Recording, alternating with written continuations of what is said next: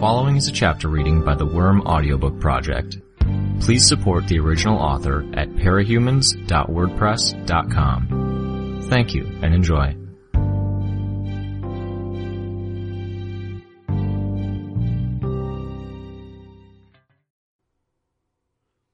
This what you wanted? The teenager with scruff on his chin and his hood up handed over the paper bag. Broad hands with ruined, rotten, brown fingernails pawed through the contents. It is. Here. The voice was slightly accented, the words and sounds very careful, as though he were not comfortable with English. The young man reached out and his eyes widened as a fold of bills were pressed into his hands. This is more than I thought it would be. Are you complaining? The young man shook his head. Gregor the snail put his hands in his pockets, as if to hide the fingernails and the growths that scabbed the backs of his hands. Each of the hard growths, which might have been shell or scale, none any larger than a silver dollar, had a prominent spiral shape to it. As much as he could tuck his hands into his pockets, he was unable to hide his face. He had no hair on his head, not even eyebrows or eyelashes, and the hard growths crusted his face like a terminal case of acne. Most strange and disconcerting of all was the fact that his pale skin was translucent enough that one could see shadows of his skeleton, his teeth, and the tongue in his mouth. As you can see, Gregor said, without any affectation, it would be hard for me to walk into a store and make simple purchases.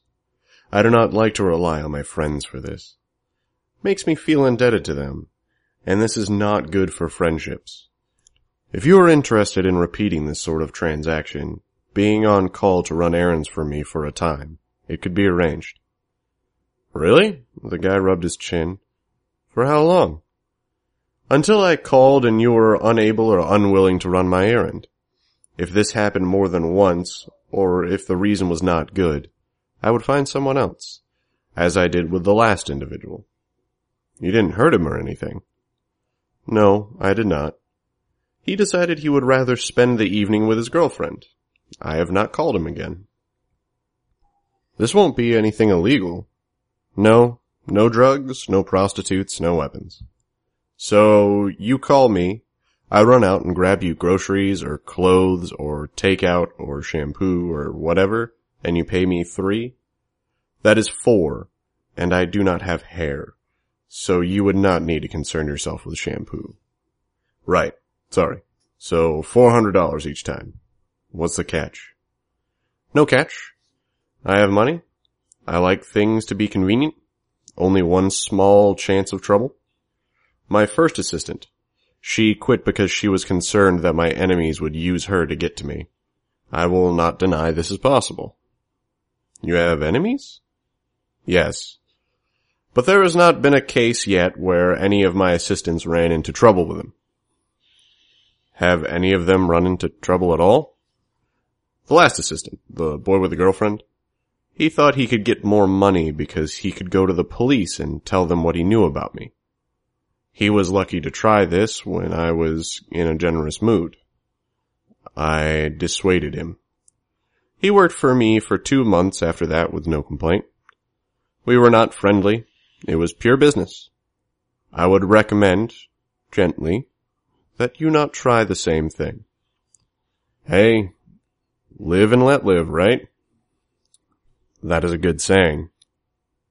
Okay, I'm wanting to go to college this fall, and this is sounding a hell of a lot better than working minimum wage for 50 hours a week. Here, my cell phone number. He handed over his phone. Gregor the snail took a second to put the number in his own phone. I will have it. I will call. They parted ways.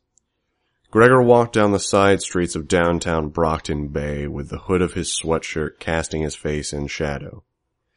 Anyone who happened to cross his path and look beneath his hood were quick to glance away. Embarrassed. Spooked. Those that saw him from a distance knew him as monstrous as well, but in a different way. To them, he was simply one of the morbidly obese. A man in his late 20s or early 30s, nearly 3 times the weight he should be for his 5 feet and 10 inches of height. His weight, he knew, was one of the rare things in this modern world that someone could use to mock him openly. It had taken him years to come to peace with this, with being one of the monsters. As he came to his destination, the throbbing pulse of music reached his ears. The club sat 2 blocks away from Lord Street, and there was a line extending around the side of the building. Glowing yellow letters in an almost intentionally plain script spelled out Palanquin. He skipped the line and headed straight for the front door. A burly Hispanic doorman with a beard tracing the edges of his jaw undid the chain fence and let him through. "What the hell?" one of the girls near the front of the line complained. "We've been waiting for 45 minutes and you let that fat fuck through like that?" "Out of the line," the doorman said, his voice bored. "The hell? Why?" "You just dissed the owner's brother, fuckwit," the doorman told her. "Out of the line. You and your friends are banned." Gregor smiled and shook his head. The line the doorman had pulled was bullshit, of course. He wasn't the owner's brother. But it was nice to see one of the assholes getting what was coming to them. He had worked as a bouncer for clubs that wanted someone more exotic and attention-getting, way back when he was first getting on his feet. So he knew that the line you saw out the door was rarely an indication of how many people were inside. An empty club could have a line of people waiting to get in, to give the right image. Even though it was a Tuesday night, Palanquin had no such need for such deceptions. It bustled with people. Gregor carefully navigated the crowd of dancers and people holding drinks until he reached a stairwell guarded by a bouncer. As with the front door, his admittance to the stairs was automatic, unquestioned. The upstairs balcony wasn't filled with people, and those that were present, a dozen or so, were almost boneless in their lethargy. Mostly girls, they lay prone on couches and in booths throughout the balcony that overlooked the dance floor. Only 3 people were more or less alert as Gregor approached. "Gregor, my boy!" Neuter grinned from ear to ear. Gregor caught the briefest flash of disgust on the face of one of the girls sitting with Neuter as she looked at him. She was a blonde with blue lipstick and pink highlights in her hair. Had Gregor been working as the doorman, he would have checked her ID, double-checked it. Then, even if it did look real, he would have kicked her out anyways for being too young. She couldn't have been older than 16. Still, that was roughly how old Neuter was. And he could hardly fault the boy for being interested in someone his own age. The other girl, dark-haired, had a European cast to her features. She showed no such distaste. When she smiled up at him, there was no sign the expression was forced. That was both rare and interesting. "I brought your dinner," Gregor said. "Good man, pull up a chair. The others will want their food as well. Pull up a chair, come on, I've got 2 stunning girls here, and they're not believing me when I'm telling them about some of the cooler jobs we've pulled. I need backup here, bro." "I do not think that it is a good idea to be talking about these things," Gregor said. He stayed standing. Neuter reached for the bag and grabbed a sandwich from inside. "It's cool. Faultline joined the conversation a while ago, so she's obviously okay with it. You aren't going to tell, right, Laura? Mary?" Each girl shook her head as Neuter asked them by name. That let Gregor label the dark-haired girl as Laura and the girl with the blue lipstick as Mary. If Faultline said it was fine, Gregor said. He took the bag from Neuter and found his own sandwich. "Laura and Mary, I'm sorry. The other sandwiches I have here are spoken for. I could offer you some of my own, if you would like." "That's okay. I'm not hungry," Laura replied. "I like your accent. Is it Norwegian?" Gregor finished his first bite, swallowed, and shook his head. "I'm not sure, but I have spoken to an expert and he says the other language I speak is Icelandic." "You don't know?" "No," Gregor replied. His brusque answer only stalled the conversation for a moment before Neuter got it going again. "Okay, bro. Tell these girls who we went up against last month." "The toy box job?" Gregor asked. "With the Tinker Black Market?" "There was nobody— the other one, the job in Philadelphia." "Ah, Cavalier and Mirden." Neuter clapped his hands together, rocking back in his seat. "Told you." "And you beat them," the dark-haired girl said, disbelieving. "We didn't lose," Neuter crowed. "It was a close call." Gregor added his own 2 cents. Cavalier is the leader of Protectorate in Philadelphia. Mirden leads Protectorate of Chicago. These are people whole world recognizes. They got positions protecting big cities in America because they are strong, because they are smart and talented. We got the job done, as we always do, and we walked away. Neuter laughed. Pay up.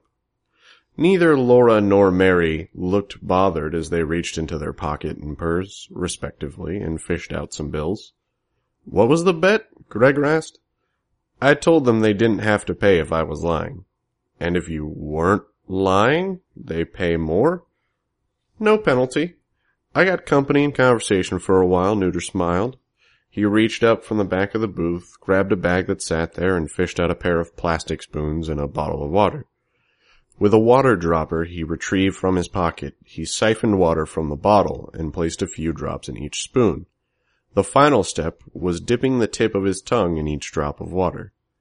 Lick it up, he told the girls. That's all? Laura asked him. It's enough. Any more and you might be out for an inconveniently long time. That right there, Neuter pointed at the spoon with the tip of his tail, is a little less than an hour of psychedelic tripping. No hangover, no side effects, it's not addictive, and you can't overdose on it. Trust me, I've tried to make someone overdose before. Combat situation, and I couldn't make it happen. Mary was the first to take the spoon and pop it into her mouth. Moments later her eyes went wide, and she fell limp against the back of the booth. Hey, Laura said, turning to Gregor. She reached into her pocket, found a receipt and a pen, and scribbled on the blank backside of the paper. She handed it to him. My number, if you want to talk, or, something else. She winked at him, then popped the spoon into her mouth.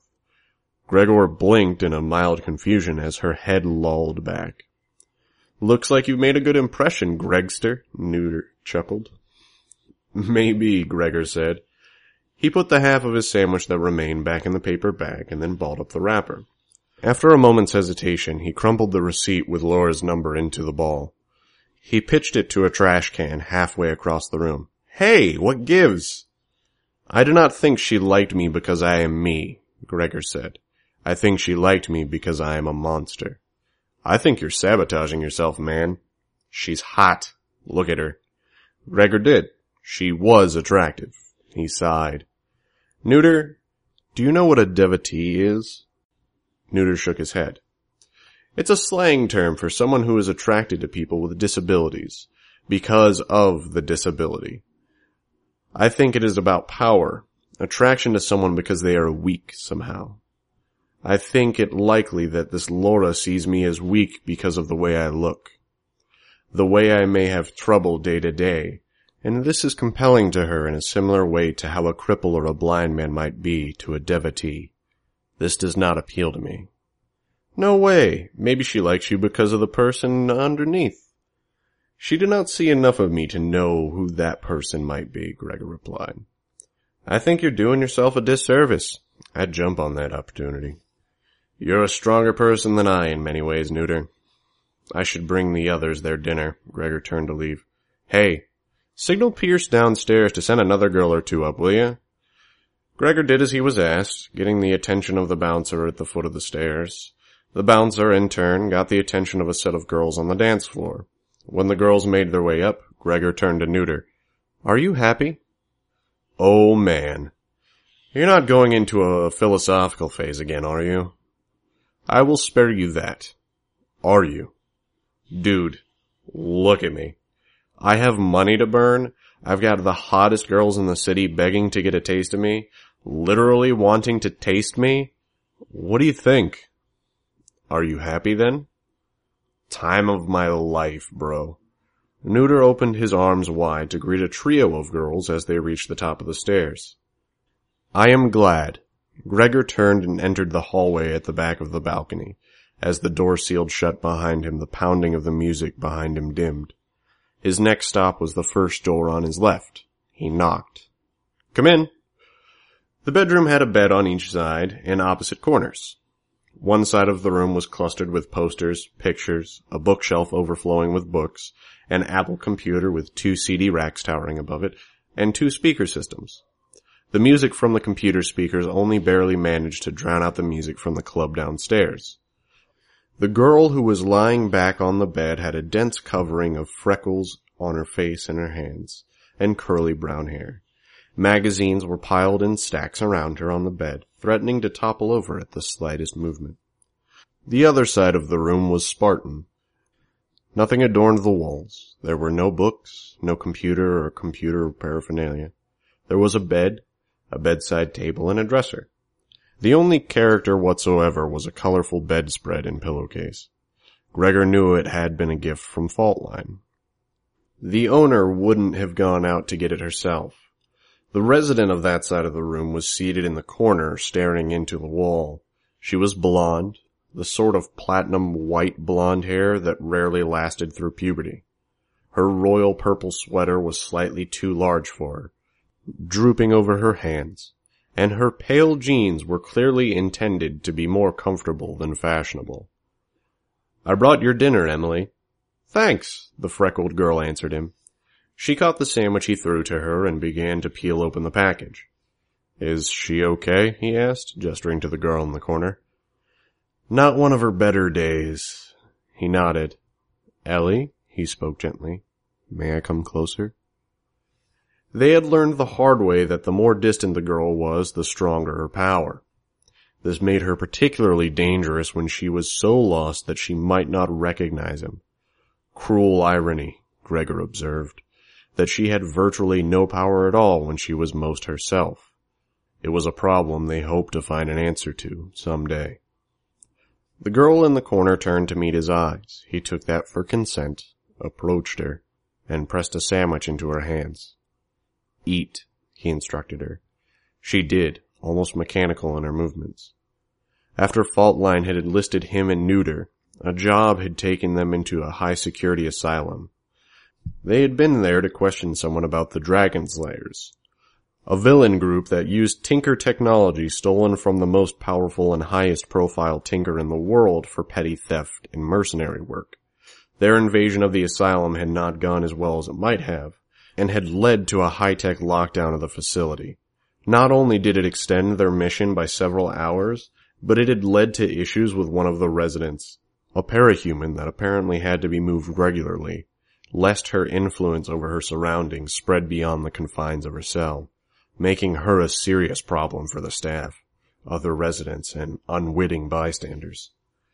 In the end, after dealing with the dispatched squad from the Boston Protectorate and getting the information they needed about the Dragon Slayers, they had recruited the girl. He watched and waited long enough to ensure she was on her way to finishing her sandwich, then turned to leave. Emily gave him a small wave of the hand in goodbye, and he nodded once in acknowledgement. His final stop was the office at the end of the second-floor hallway. He peered in the window, then let himself in as quietly as he could. Faultline, owner of Palanquin and several other cover businesses across Brockton Bay, was seated at a large oak desk. In front of her, in the midst of ledgers, notebooks, and university textbooks, was something that looked similar to a xylophone, a series of rods lined up next to one another, strapped tight to a board.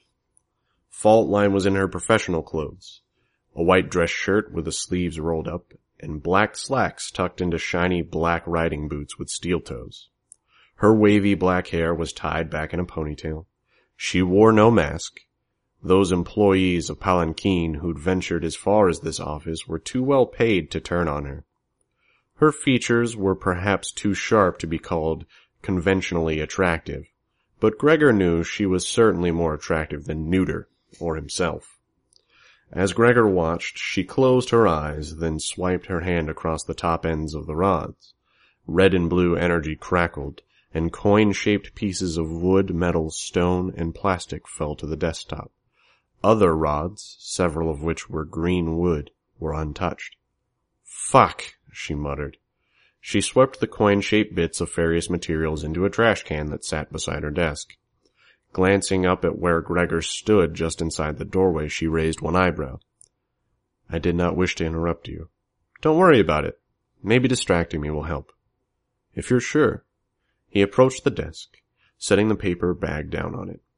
It was 7 o'clock. Nobody had eaten yet. I got us some sandwiches. Thank you. How's Ellie?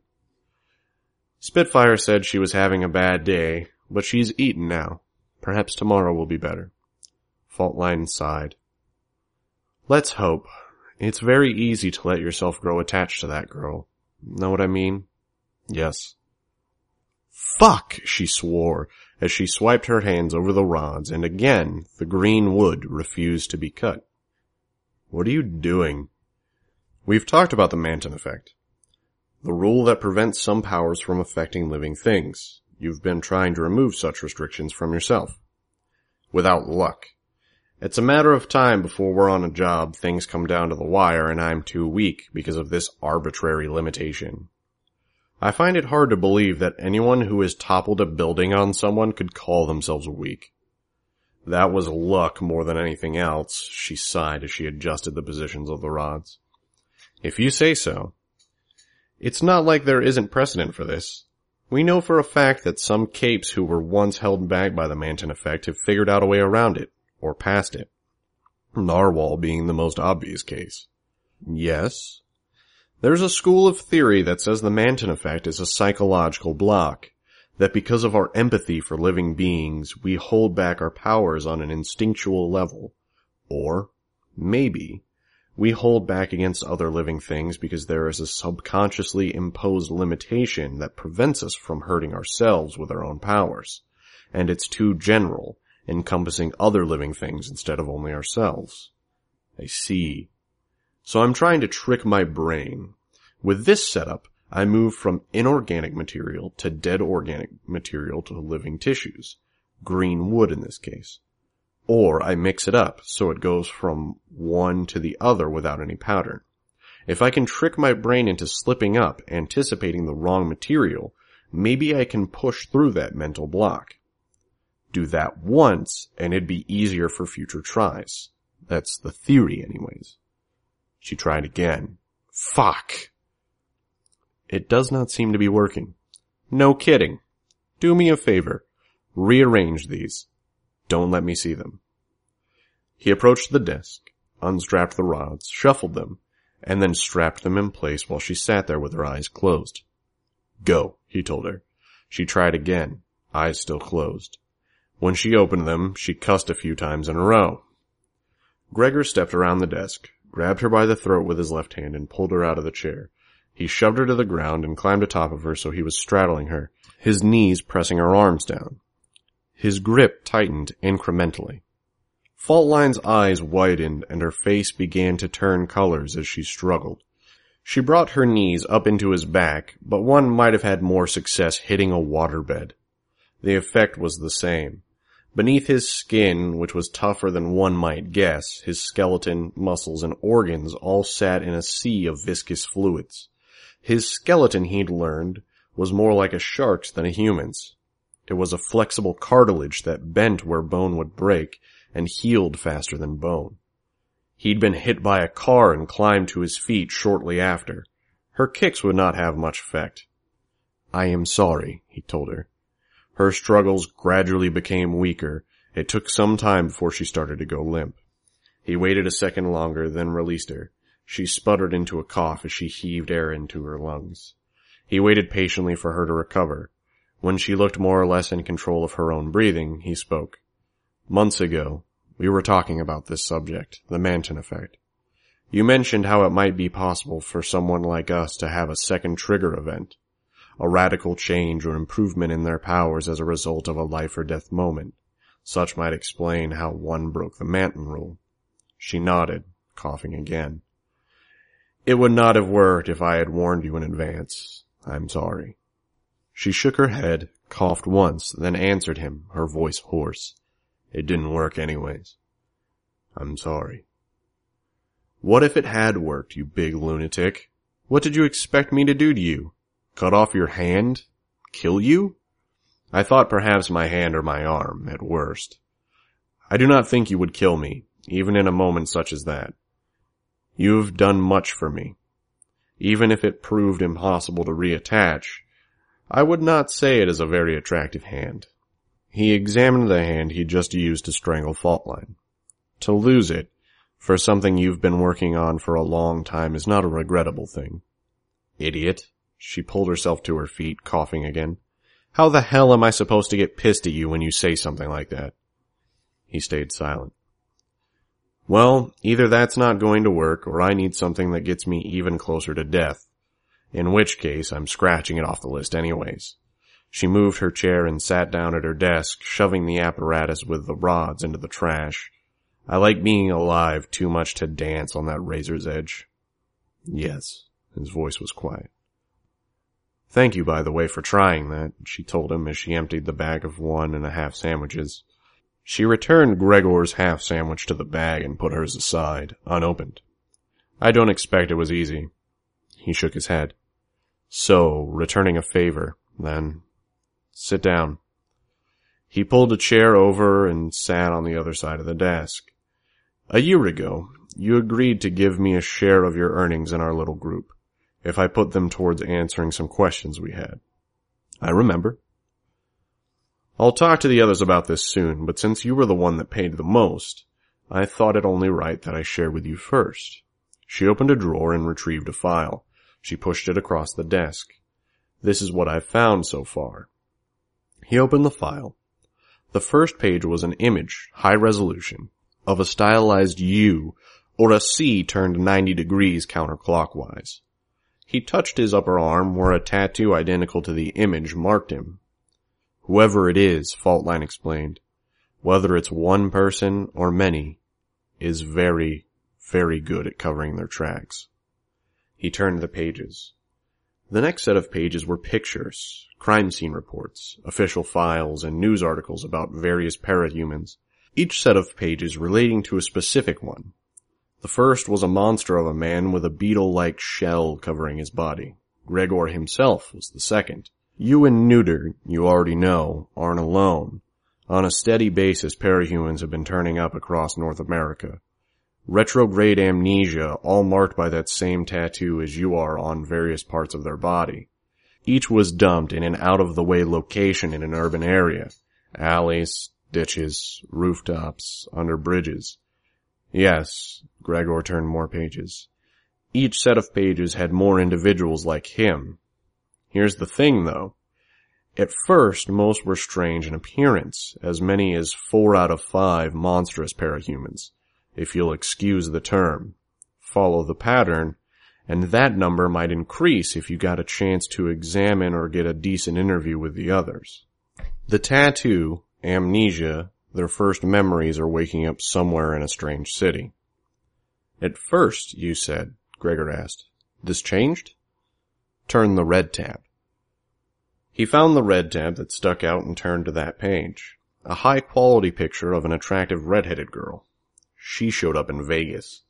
The whole casino thing is bitten the dust, pretty much, since parahumans who could game the odds or cheat started showing up. But there's underground games, still. She participated in a few and had a bounty on her head in a matter of days. She's calling herself Shamrock. I'd put good money on the fact that she's got powers that'll let her manipulate probabilities. I see. Why are we talking about her? Next page. He turned the page. It was a grainy surveillance camera image. Shamrock was in the midst of changing clothes in what looked like an underground parking lot, and, though partially obscured by her bra strap, the tattoo was visible on her shoulder blade. A stylized U. That's puzzle piece number 1. Given the dates, and you're free to look over them in your own time, going by the first sightings, the people that are showing up with these tattoos are getting less and less monstrous with each passing year. Not always, but it's a trend. Then, boom, we get Shamrock. No strange features to speak of. He turned ahead a few pages. Puzzle piece number 2. I'm afraid it's one of those cases where things have been covered up too well for us to verify. But I'll tell you what I heard. Tallahassee, Florida. Just 3 months ago, a rumor circulated about someone calling themselves the Dealer. What was he dealing? Powers. Powers? Gregor echoed her. Pay him an amount in the neighborhood of $35,000. The dealer gives you something to drink, and you join the ranks of the heroes and villains in the Cape community. Powers in a bottle. I see. How does this relate?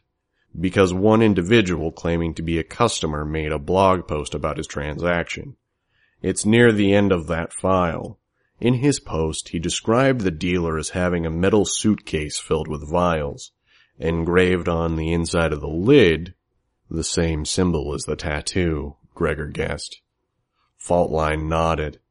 And that's where we stand. I see. Can we track down this individual with the blog? He's dead.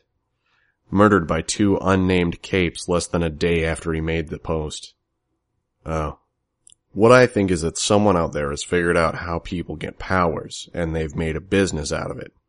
But the first attempts didn't go so well. It could be that if the chemistry is bad, the people who drink the stuff become like you, like Neuter, like Sybil and Scarab.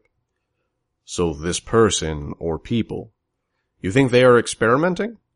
They have been refining their work, and the physical changes have become smaller?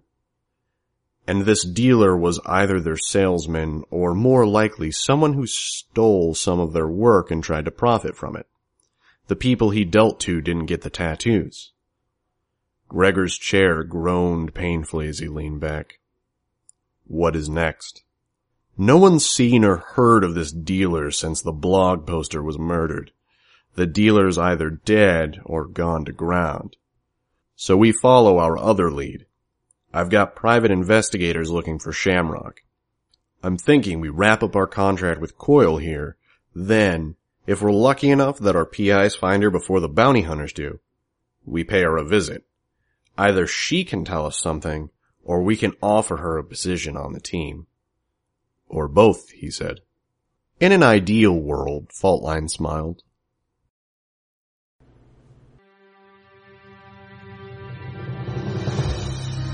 Hi, this is Snagger. You just finished listening to a chapter from Arc 5, Hive, from the web serial Worm by Wildbow. This production is brought to you by the Worm Audiobook Project. If you'd like to know more about us or to volunteer your own services, please check us out at audioworm.rein-online.org. You can download or listen to every chapter directly from our site, or you can find us on iTunes or any podcast app under Worm Audiobook. Thanks for listening.